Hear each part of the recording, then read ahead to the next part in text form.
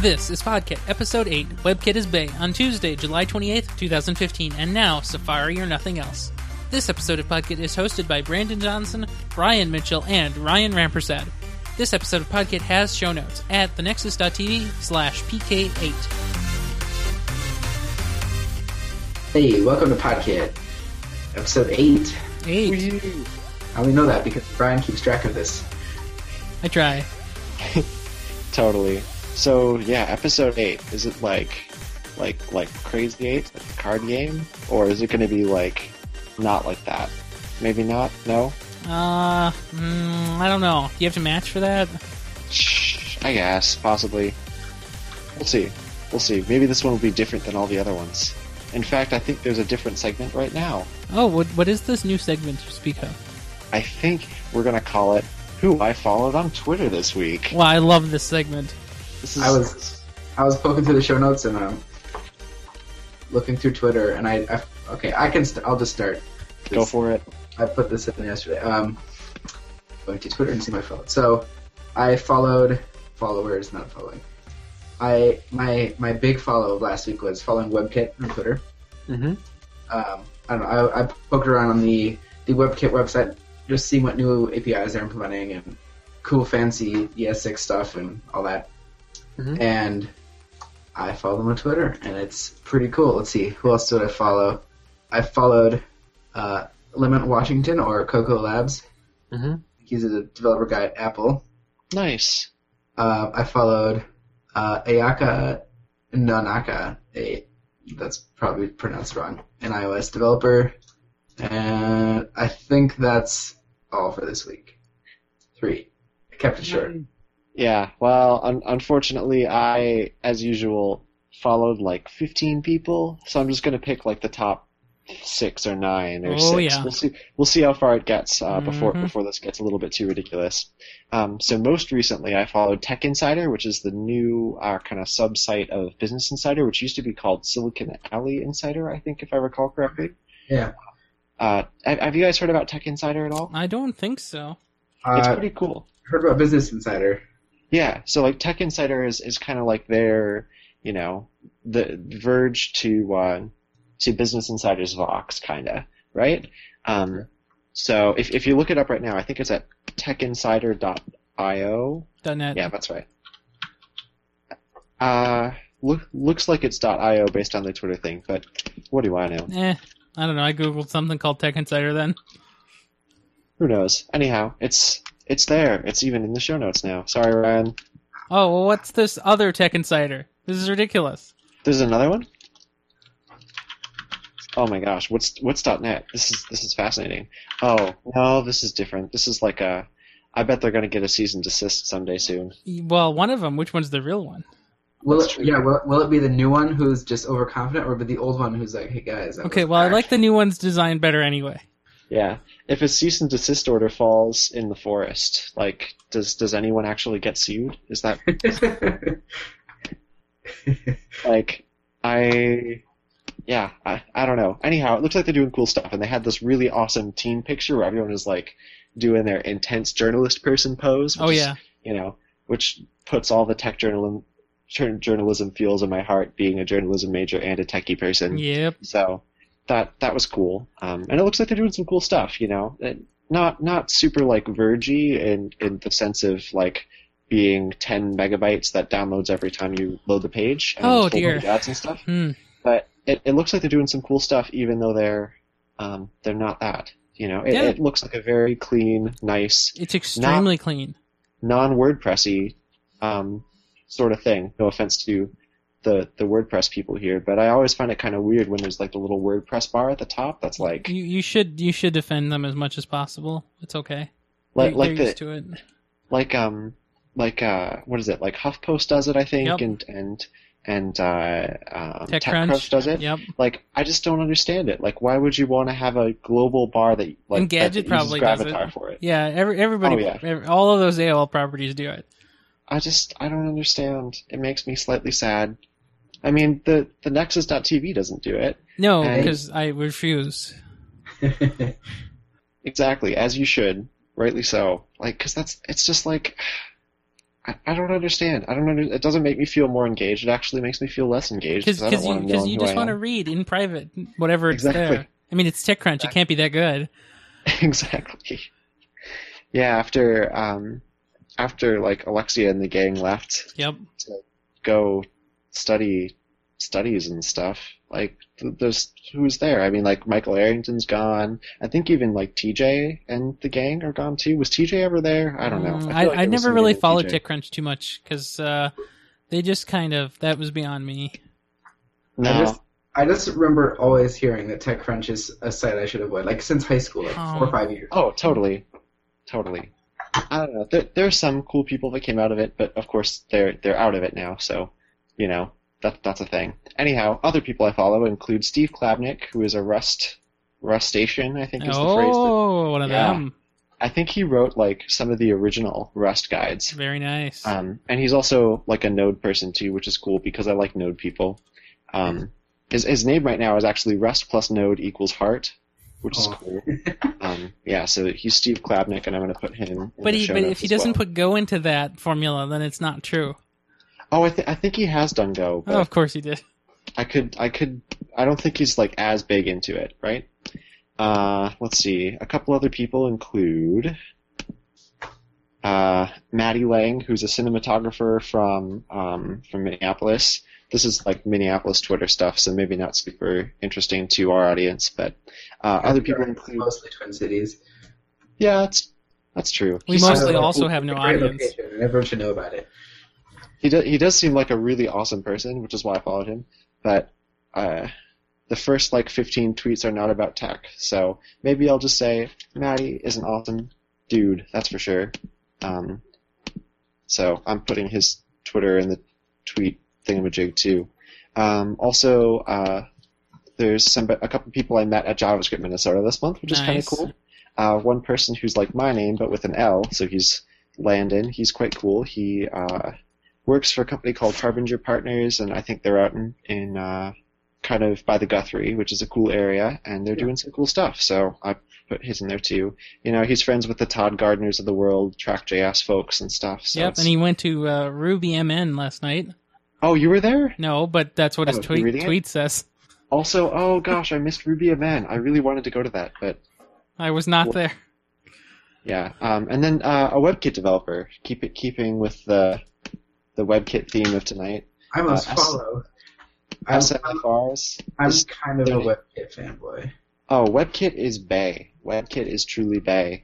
I totally agree. Like Safari or nothing else is my personal opinion here. I also followed like one of the full stack engineers or the principal engineer for Vox, so he does like the product stuff. He's done a couple of kind of fun posts about like what the heck Vox is doing and why their CMS kind of sucks because it sells you out to like 20 different ad networks and It's tracking not sites. It's not product team's fault. No, totally, it's not their fault, but that's why he's been posting about it, right? Yeah. He's been like, this is not acceptable. How about we not do this? So that's kind of cool. Yeah, well, you got to ask Neil if it's okay. Yeah. Oh, I wish I could pull up that post. I don't know where it went, and he's kind of a prolific tweeter, so I can't, as you might expect from. I follow Somebody another else. Vox product team guy, but I don't know who it is. I just see their tweets go by occasionally. Oh, so there's somebody who, she's not a recent follow, but she's also on the product team. I think her name is Eden. It's kind of funny. The product team is probably the only Vox property that I have any respect for now, which is totally. so sad. You guys, did you read the article about all of Vox's sites being Slow. bad and slow? Yeah. Yeah, I So it sounds did. like they're trying. I haven't kept up too much, but I've read. Marco's done a bunch of stuff on Twitter about it. Yep. Yeah, totally. I think there's a post called like declaring performance bankruptcy. Yep. Yeah, here we go. Hold it Yeah. up here. It's from way back in May, but it's worth a read if you're down for it. Yep. And then I also put Eden's Twitter in at the end. She's kind of awesome and like a fun person to follow in like the Jen Schiffer kind of sense. So kind of techie humor, techie snark, which I've been told is basically most of the things that I tweet too. So I mean, if you carefully read that Vox product performance bankruptcy, the first bullet point it basically goes for is 4.8 seconds to first paint. That means you're staring at a blank screen for 4.8 seconds. That's almost 5 seconds of nothing. It's like d.umn.edu. Oh. It's a goal, I guess, because they're already at, well, no, wait, that's not a goal. That's like the current state. Yeah. Oh my and gosh. so their goal is 2 seconds to first paint. That's what their goal is. Which is still substantial. I mean, it's good. It's reasonable, but it's substantial. For a blog, which is text-based, it's kind of crazy. Totally. They should just set a timer on loading all of the external stuff and just load like straight page, couple inline CSS. It really depends. I mean, some of the, like, for example, The Verge, as you know, we are sidetracking here, but okay, fine. You know, The Verge has this incredible design for some pages, but for most pages, just it's a straight column of text. Yeah. And there's no reason that we need to load every single sidebar module, comment module. Oh, but of course we have to load all the ads. Okay, fine. But yeah, The Verge has something going on with it. I don't really know the other properties too well. I don't know anything about SB Nation. Like, I've never even been to the site. Yeah, same here. I've seen links linked to it, but I don't know anything about it. I feel like Vox is okay, but that's because they don't have comments. That's true. That's part of it. I do like that. I mean, I've told you all before about how for a time I was a political science major. Yep. And back in like when I was in high school and stuff, there was this person named Ezra Klein who used to work for Washington Post who ran away to join Vox along with like Matt Iglesias and people like that. Mm-hmm. They're all people who I thought were cool people. Yep. And now, of course, Vox.com. I mean, Ezra's still pretty cool, but totally. but Vox.com, right? Yeah, exactly. That's not to say their content is bad. It's better than The Verge right now, but it clearly is going down the same route. Totally. And I don't read enough Polygon to know if they're doing it. I don't read anything from SB Nation, but I'm sure. I mean, I don't know how you can do a bad job at reporting sports news, but okay, I'm sure somebody can tell me. Yeah. I just went to Vox.com, and I'm presented with, several seconds of white, then a light gray background, and then an ad that covers 2/3 of the page. Yeah. Nice. So, do you guys think we've spent enough time talking about Vox Media properties? I think so. Ryan, who do you follow? Well, I was going to ask, is there a way to see who you've recently followed? The way that I do it is I just look at my Twitter, at the people I follow on Twitter, so it's like twitter.com/ my username, following. and then it's like a subroot of that. No, I think it's even just twitter.com/following. Yeah, okay. And you can look at the last few people you followed. Okay, so PHP Today. Nice. So daily or every day or so, they tweet, some interesting PHP thing. I don't know what it was recently. Stuff about Laravel, stuff about PSR 7. Somebody did PHP 7 in general, which is pretty cool. Some good info about that. That's kind of cool. Little helper links. I've seen a few of them get repeated occasionally from the subreddit for PHP, but not a big surprise. Yeah. Nice. Let's see here. Who else can I give you? That's it. I don't really follow people on Twitter. It's dangerous. Understood. Yeah, I definitely am. Like, I might get one a week. Generally, this week was a little weird, and I might unfollow some people too. I'm at 240. I follow 245, and I don't want too much more than that because then it becomes way too hard to watch. So I try to make I used to follow a lot more, like journalist-esque people from Vox, but now not so much. I do try to follow developers when I can, though. Totally. Yeah, for me, tweet of the week has to go to Adrian Porterfelt, who is a Chrome security researcher. Like, if you do not already follow this person, you need to check this out because she is not only an amazing security researcher. If you've seen any of her presentations, you'll know that. But she's got some awesome tweets, like the one that I just posted right there. That's I saw this going around today. very.badssl.com. Yeah. It's, it's stuff like that makes Twitter kind of fun, which is why I follow like 15 people a week. I think my following count is currently at 1370. So I could probably, I would probably be all right if I unfollowed a couple of people. No but way. I don't, because I like all these people. Yeah, exactly.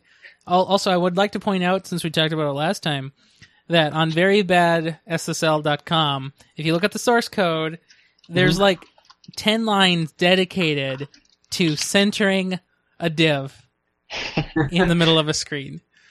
Yay. Oh, yeah, it's just an H1 tag. I like it.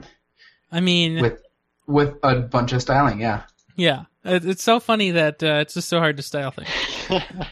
Oh, that is Comic Sans. Oh, yep. Hey, it's nice they're using ViewWidth and like nice scalable things. Oh yeah, definitely. But still, 10 lines to center something. Still pixels. Yep. Yeah, I need to use Flex. I haven't ever. Yeah, I've only done it once, and it wasn't for something real. I was just playing with it one time. Yeah. Basically I've used it for maybe a couple of things in production. And like, I mean, that's basically because our existing styles kind of already incorporated it, so it's really nice to just be like, oh, cool, Flexbox is a thing, let's use it. Well, that means you were pretty lucky that you didn't have to support any old IE. Yeah, I know, well, I mean, yeah, sort of.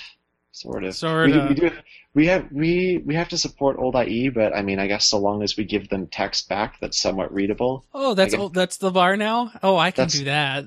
Yeah. So we don't have to give it a full experience. Yeah, we just give them text and say, hey, you use IE11, or no, IE11 is the current one, isn't it? Yeah. That's not well, you can yell at people for IE11 use. That's fine. You use IE8. Time to join the 21st century. What about Edge? Edge? Oh, it's going to be so funny. Somebody on Twitter, I don't remember who said this, but he was like, I'm gonna buy a bunch of Google AdWords for where did Internet Explorer go, or where did the Internet go, because now it's Edge and not IE. So that is going to be such a weird change. Well, actually, totally. Not really though, because the E is going to be the same. The logo, the icon. I mean, but they already use Edge as their rendering engine for later IE. No, they don't. What? Seriously? Edge? No, and like my I don't have my work code with me, but like my header in my page, I tell it to use Edge. It like enforces the latest rendering engine versus. There is a thing. There's like a Chrome for old IEs. There's a Chrome. It's not the Chrome frame. Not the Chrome frame. Okay, so then that means it's probably using the Edge rendering, like the latest build of whatever engine it supports. So in other words, not legacy. It's the meta tag http-equiv x UA compatible content IE equal Edge. Yeah, that just means use the latest rendering engine, but not necessarily Edge because it doesn't exist yet. Okay. I don't know if we know. I don't know if we even know if it's like a really different rendering engine or if it's this new Chrome. Like I don't know if we even know that. It's just what are they calling it? Like Triton? It's Triton right now, and if it changes, I'd be so impressed. I mean, it comes out tomorrow, so we'll see. Well, I just put in this Windows 10 section since we brought it up. Windows 10 days tomorrow. Woohoo. Yay, I think. Or when you're listening to this, it's today. Hello, listener on Windows 10. I hope you can hear us, because you probably don't have any drivers. No drivers. Are there even fewer drivers for Windows 10 than there are for Linux? Well, let's go with probably. I just updated my Windows 8 home partition on my MacBook. Getting ready. So the real question is though, is like MPEG even a thing on Windows 10? Do you have to license MPEG? If the answer is yes, then probably. Okay. I guess that makes sense then, yeah. What do you mean, why did you jump to that? Who, me?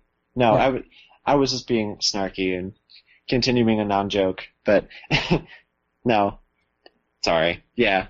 Anyhow, next thing, CSS selectors, nesting selectors. Yeah, why are they a bad thing? I found this interesting article probably from somebody on Twitter, but it's been a while since I actually read it. But briefly, this guy is arguing for kind of like don't use Sass because you're going to ruin your CSS code when after it's compiled.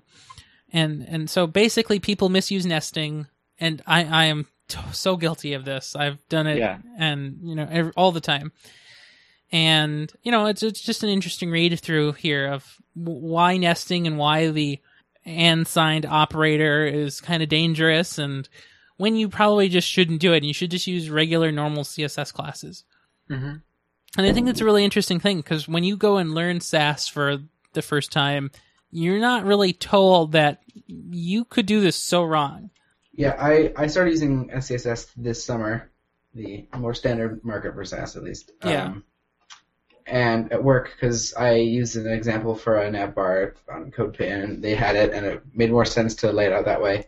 And it seemed really nice, so I kept going with it. And the mix-ins are great. There are a bunch of functions in there for like sine, cosine, power, stuff that I use. Have you ever used one of those math functions in your production code? What? Have you ever used one of those math functions in your production CSS? But no. Yeah, okay. Just making sure, because I've never done it either, but I know they're there. Yeah, I've never done it either, but I've seen. You look very menacing in this position. Yeah. Me? Yeah. Yeah, very. Well, I'm trying to. I'm working from essentially a non-desk right now. It's kind of a cardboard box, so It I'm trying to doesn't decide sound too good. I'm trying to decide between like kneeling or looking like a sketchy person. So maybe we'll just go back to that. Yeah, That's better. maybe. Now I just look like the guy from Home Improvement or whatever, Right, just talking exactly. through the fence. Yeah, exactly. Whatever's more comfortable for you, you go with it. So what about math functions in production code? Well, I've never seen one. I don't even know what you would do with it. I don't know. I just think that it was funny. I have, it's like, I don't know, 60 lines of SCSS of math functions to calculate some angles for something that probably won't be tweaked very much, but why not? Yeah, I don't know. It gets compiled out, so... So it's going to be fixed. It's not like it's going to be dynamically calculated or anything? I mean, it's calculated when you At compile time? CSS to CSS, and then it's not there. So, production code that's... The precompiled stuff is never going to see the client, so... Yeah. So I guess one of the things about this article that I found here is, it argues for just making more classes. So instead of making a parent class and then putting your H1, your span, and your A tags inside of it, just go and make a parent heading, a parent subheading, and parent permalink. And so what do you guys feel like is the right mix between semantic classes in HTML and actually just going down the right Sass route and making everything pretty as much as possible? I mean, if I'm going to be the only one maintaining a site, I feel like, well, I guess on one hand, if I'm the only one maintaining it, it probably doesn't matter what I do. Right. But I would probably err towards just doing it pure Sass and then just dealing with whatever comes out of it. That's probably because the site that I do for myself, that only I will ever have to maintain, will probably be pretty small. But if I'm working with other people, I feel like... Now, this is kind of strange, but I feel like I'd probably be more likely to do something like what this article recommends. So just straight classes that are, as, non-specific as possible, so you can use them on any, element name. I feel like that would be what I'd do if I were writing production code. However, I'd also use something like SassDoc, even though I'm just writing straight up CSS, to document what the heck those classes are. Yeah, that makes a lot of sense. Do you find yourself reusing a lot of classes when you after you've actually made them? Oh gosh, yeah. On one of the sites that I maintain, for work, there's so many things where, basically we need to create a little envelope or a surrounding box of content, right? And the reason why is because there's some situations where either we need to mock something up for somebody, or we actually want this to go live in production, but we need to have a little encapsulated piece of content. We don't want it to just be oh yeah, look, I'm a paragraph hanging out in outer space here, right? And the way we have to do that is by figuring out what we want that to look like in a very composable fashion, so we can use it over and over again. So kind of like a little card kind of thing. Exactly. And like on one hand, that's the sort of thing that should probably be included in like the broader like template CSS for the entire site. But I should not comment much past that. It's very difficult to edit the the CSS of a live site. Oh yeah. With the particular thing that we've got going for managing that CSS. Mm-hmm. But rumor has it that better things are coming. So rumor has it. Rumor has it. I'm not building them, so I don't know. But those rumors are tough. Yeah. But what do you think, Brian? I mean, you might have done more production CSS than I have. What would you? Or definitely production SAS. Well, mine isn't production yet. It's just in a continuous state of being worked on, and the next couple weeks, demos to other managers and higher ups and things. Yeah, nice. I would say overall, the code is messy at best. That's half of it working with someone else. There are 3 SCSS files for this project, and a lot of IDs, and so it's a mess. So I'd like to try using it in a different environment, and that's what I'm going to be doing with my website when I eventually get around to putting a lot of effort into it. Yeah, so nice. The goal is to stay with CSS and use it. I will be taking these into consideration, try not to go too overboard. Mm-hmm. Yeah, I like it a lot. I'm guilty of using IDs way too much. Oh, totally. Yeah, I mean, I'm breaking the habit, but it's still going, of course. Yeah. I don't know. I just feel like I'm kind of at the point where I've struggled with the Sass layouts and, trying to make everything semantic and wonderful, and then I do it wrong, and it doesn't matter. I just have to do it again anyway. Mm-hmm. Mm-hmm. Yeah, I agree 100%. Like, when I use IDs in my CSS, that's basically like a sign that I've rage quit, right? Like, I've tried to get the darn thing to do what I wanted it to do in the way that I wanted it to do it, and just applying this on top of whatever, applying this class on top of whatever element's already there just wasn't going to cut it. Some user agent style thing is for some reason overriding it, and I just want to say, this thing, do this, or don't display it all, because I'm sick and tired of it. But so I've used a lot of IDs, at least in the portion of the code I've written. I know in the other portion there are more use of IDs than I would feel comfortable with, but there, I have an ID on a jQuery select menu, so it's a unique thing that isn't going to be repeated. There's only one, so it's easy to just call. But how do you know there's only one? Well, you can only, for the application, there are multiple menus, but only one functionality per menu, and you have to select it somehow to tie the functionality. And I could probably go by name or something. I don't know. I just use IDs because I know how to use it. Yeah, and I know. That's me too. And it makes sense for other people looking at it. I don't know how me using SCSS in this project will probably be a roadblock for people using this in the future, because I don't know. I think Sass is really great because it's so intuitive. Yeah. It's just nested CSS. Mm-hmm. Yeah. Oh, it's great to read, and the files, the CSS files are compiled there, and people will probably just go and edit that and delete the SCSS, maybe refer back. But like at work, they proxy all of the internet, so you lose. So using like Gem, you can't, because it fails on certificate stuff, because work is resolving everything. So you have to download locally, local install, any package manager, npm, Bowered, whatever. They all fail. I don't know if it could sound more inconvenient, but that sounds pretty bad.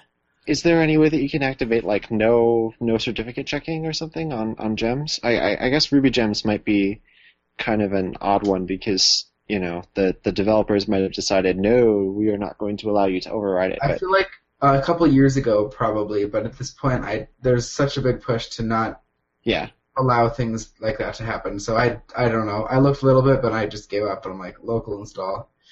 They still have support for that. Yeah. I mean, so long as it works. But no, definitely huge sympathies for that, because I can't imagine that would be a huge pain. Yeah, it's been a roadblock at several times, but oh well. I have unproxied internet at home. That's how you do it. Gotcha. So I think we've got another piece of news that's kind of fascinating here too. Oh yeah. looks like Ryan's favorite social network. My favorite social network, huh? Is it your favorite social network? Well, you can find me just about anywhere, but especially on the Twitter at Ryan Amar, and of course on the Google Plus, which is where I post pictures of something. I don't think I did anything this week. Never mind. Gotcha. But I mean, Twitter's first. It's your favorite. Well, yeah, of course Twitter's first. But your favorite social network that is not Twitter, your favorite image social network. Oh, absolutely. You're not an Instagram folk yet, are you? I mean, I have Instagram, but I never post to it because why bother? Cross post. I mean, it doesn't cross post to Google Plus, so why bother? That's true. Well, could you set up like an if this then that sort of thing for it? Not that you should, but anyhow, let's before we that's a fork in the process. Let's continue. Yeah, let's continue. So it looks like there's a thing on the Google official blog here about Google Plus. What's that about? Well, you know, Brian, do you know anything about this? Oh, it looks like everything's in its right place, according to the title. That's what I I hear. haven't actually read this article. I just commented in the show notes. Google Plus, lol, ha ha ha, bye bye. Well, let me expand on that. So a year ago, I think, our good friend, I don't remember his name, decided that Google wasn't working out for him, and his name was Vic Condotra, and he decided to leave. Or he was fired, we don't know. Either that means Google Plus wasn't working out, which is probably the case, or something happened. He hasn't done anything since, so presumably he's, under NDA and don't, non-compete, that kind of stuff. Yeah. Well, since then, it's been our speculation that since Google Plus had its leader booted from the company, that it would be going under some changes, or at least, products would be split out from it. And so the first one that was split out was Photos, as you might have heard recently, which was great. Nice change.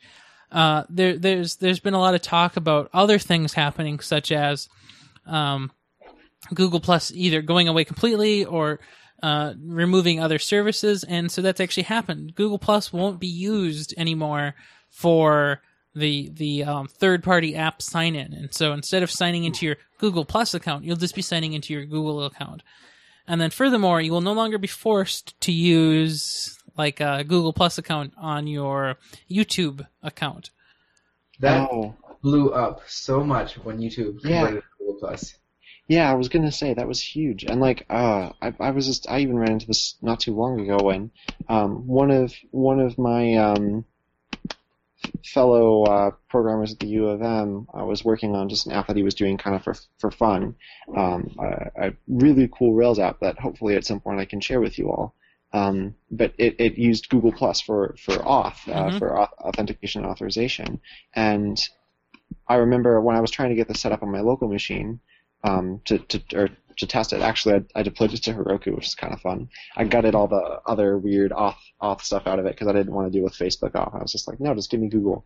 But even then, I had to activate the Google API, the Google Plus auth API, and I was like, why is this a Google Plus API? It Exactly. seems weird that it would be it definitely seems like that's Gundotra's influence there, but it's now that he's gone, Not anymore. I don't know. I just sign in with Twitter for everything. Yeah, Am I right? I just sign in with my own Twitter. username and password personally. I know. I'm kidding. I know. So there, Thorn. I know we talked about this before. I ran across this. Was it for actually? Okay, so the Major League Baseball and Domino's has a thing where if someone gets a no-hitter, Domino's gives away 20,000 free pizzas. Wow. So this happened yesterday at 2:00. So I made the account. I'm like, I don't care. I'm just gonna use Facebook, and all the Facebook thing did. It had to jump to Facebook, log in, had to go through all that, only to get me my name and email address. Of course. Just use it for the whole application. Yep. Anyway, didn't get it. They all 20,000 were gone by 2:00 and 6 seconds. But Yeah. Have you ever gone to a blog or some other website that's running a competition or a contest kind of thing, and then it asks you to get entries by signing into Facebook, Twitter, and Google Plus, or by email, and every single one you don't use, you don't get entries. But if you just actually go through one of them, it just uses your email, and that's it from that service. Mm-hmm. Pretty suspicious. No, totally. I think I did one of those for Scotch.io, which is they do some fun Node tutorials. Mm-hmm. I just did it for fun, threw them a bone because they're cool people, and I think they follow me on Twitter. Oh, well. Which is an easy way to guilt trip me. hackers. Oh, guild hacking. Yeah, right? Social engineering. But it ended up being kind of cool. I got a nice fancy ebook out of it. They probably would have given me for free anyway. But either way, it was, it's weird how that works, right? Where it's like, oh, well, if you sign up with email, then you get one entry. But if you sign up with email and Facebook, then you get two entries. And it's like you're just getting the same info. Yep. You're just getting an auth token for, an OAuth token for I refuse for to give too. people my auth tokens. Those are mine. You can't have them. Well, you do it, and then as soon as it's done, you go back and just revoke the. I have done that. Yeah. Yeah. Oh, Totally. I do that every couple months. Just go. exit. Totally. So what do you guys think about the idea here of Google going back so heavily on this Google Plus plan? If you recall 4 years ago, they said the future was Google Plus, the social web, social search, all these social aspects of Google's identity. Mm-hmm. They were all in. And now what do you think about the receding tide of that? Called it.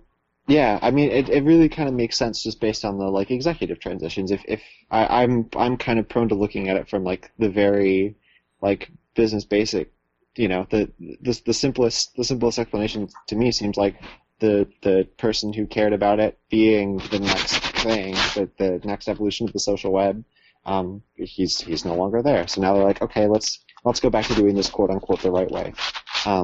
But it's kind of funny too, because in my work life, I know Google Plus has become a huge thing for me in the past year and a half, 2 years. Mm-hmm. Not that I really use it for any social reason, but just basically anyone I need to chat with at work is in my circles. Do I manage those circles in any meaningful way? No, they're just all in a big circle called work. But anytime somebody posts something there, one of the service directors or whatever, I get a notification, and it's kind of cool, and I kind of warmed to it, even though originally I was like, we should just be using email. Come on, guys. But Gmail. I've warmed to it. I have to say. But I'm not really gonna. I don't feel like any of these changes really offend what Google Plus is for me and for the people I work with. Yeah. Right? It feels like, okay, cool, it's just separating out the auth API again. Yep. It's just divorcing the YouTube profile from the Google Plus profile, and that seems very reasonable to me. Mm-hmm. I feel like it's really interesting for a company to be so gung-ho about something they're not really sure about, instead of just letting it grow organically and saying, well, that's cool, I'm glad it did so well. I feel like that would have been a more pragmatic approach to have taken this social stuff, through. On the other hand, I think it's great that we're getting YouTube back.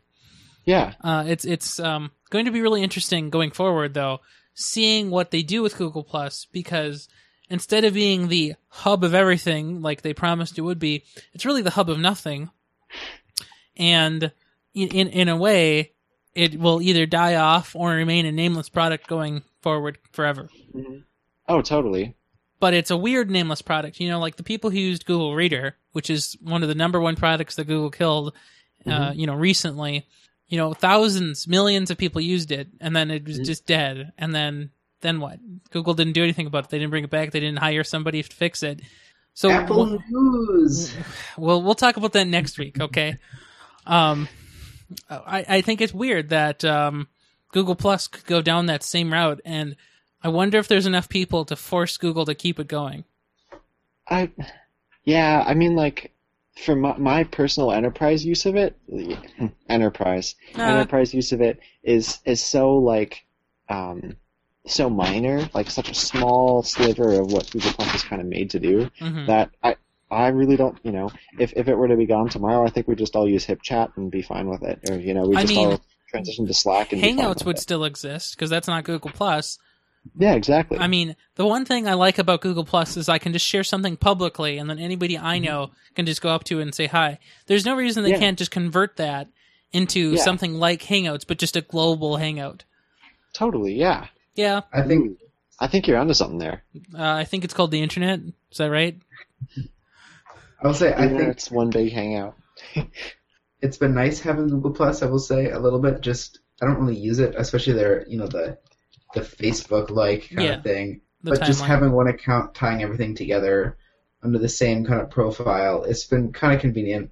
And And Brennan, you bring up using it for work. That's something I hadn't really thought about because we have it through school, and so it's kind of compare it. But like at work, we use all Microsoft stuff, so we use SharePoint and all of the Microsoft account things. And so that's kind of nice having one account everywhere, and everything just kind of works together. That's Google was going with it, but pushed too hard on the social point. Yep. And then it kind of flopped there because people didn't want to use this extra network. And that's how they saw it, and less of a shared account and profile management system. Yeah, totally. But nonetheless, it'll be kind of interesting to see where it goes, right? If it'll go the way of like paying as far as the big companies starting social networks that then are not really social nor networky. Yeah. I think with that, I think we're almost ready to call it an episode, don't you think? Yeah, I think so. Yeah, sounds good. So, Brian, where can we find you next week? Next week, you can find me in Eden Prairie. Nice. I will be on the internet, as always, at bman4789 or at tech4789, the more interesting account, I will say. Or you can go to my still not updated website, brianm.me. Hasn't seen anything in months. Or if you're feeling a little bored, go to heygetbacktoo.work. Nice. What about you, Brandon? Well, you can find me just about everywhere at Brandon_MN, particularly on the Twitters, which is, I'd have to say, my favorite social network, like Ryan. You can also find me on GitHub on my newly christened GitHub account. That's Brampersanden. Doesn't make a whole lot of sense, but it's my name and there's nothing up there. So as in BR and then the and symbol. No more Skyline Project. Well, that's there too. That Okay. actually has stuff in it, but this is probably where all my new stuff will go because Very it makes nice. more sense for that because Skyline Project is just like a really old thing that doesn't really have any relation to much of anything, which is No. probably why I liked it so much. That it was it was a good name too, like a code name. Exactly, 15 years ago. Anyhow, those are the main places you can find me. Also, my website is brndn.xyz. That's where I post stuff about, like the stuff I'm working on, in kind of a broader sense, whether it's on GitHub or not really on GitHub. Yeah. How about you, Ryan? Oh, you can find me just about anywhere, especially on Twitter at RyanMar, and of course on the Google+, which is where I post pictures of walks I take with the dog at fancy dog parks. This one was called Mika Island, and it was pretty nice. It's down by the Mississippi River. Awesome. Mm-hmm. Super cool. Nice. Yep. Well, it's been a great show here. We've got 1 minute and 6 seconds remaining. Any last words? I got 53, 52 over here. Well, 50. should I refresh? It's still 56 for me. Oh, 46, 45, 44. I can just count it down if you like, I Brandon, guess. ours are on sync. Well, they're supposed to be in sync. I don't know what to tell you. Like my clock, what I don't know, whatever. I think the trick is that I'm on Comcast, so time runs more slowly for me. Well, it's because you're behind the you're getting throttled. Your time rate is throttled. Yeah. Mm-hmm. They're hugging your cycles. It all makes sense. Yeah, But that means you have a cap on time. You won't get old. it's true. It's true. I'm stuck with my youthful glow forever. Exactly. So I guess there are worse things to be. Well, this has been a great show. Thanks for coming on and recording it. It's always a pleasure to talk with you guys. Yep. Have a good one.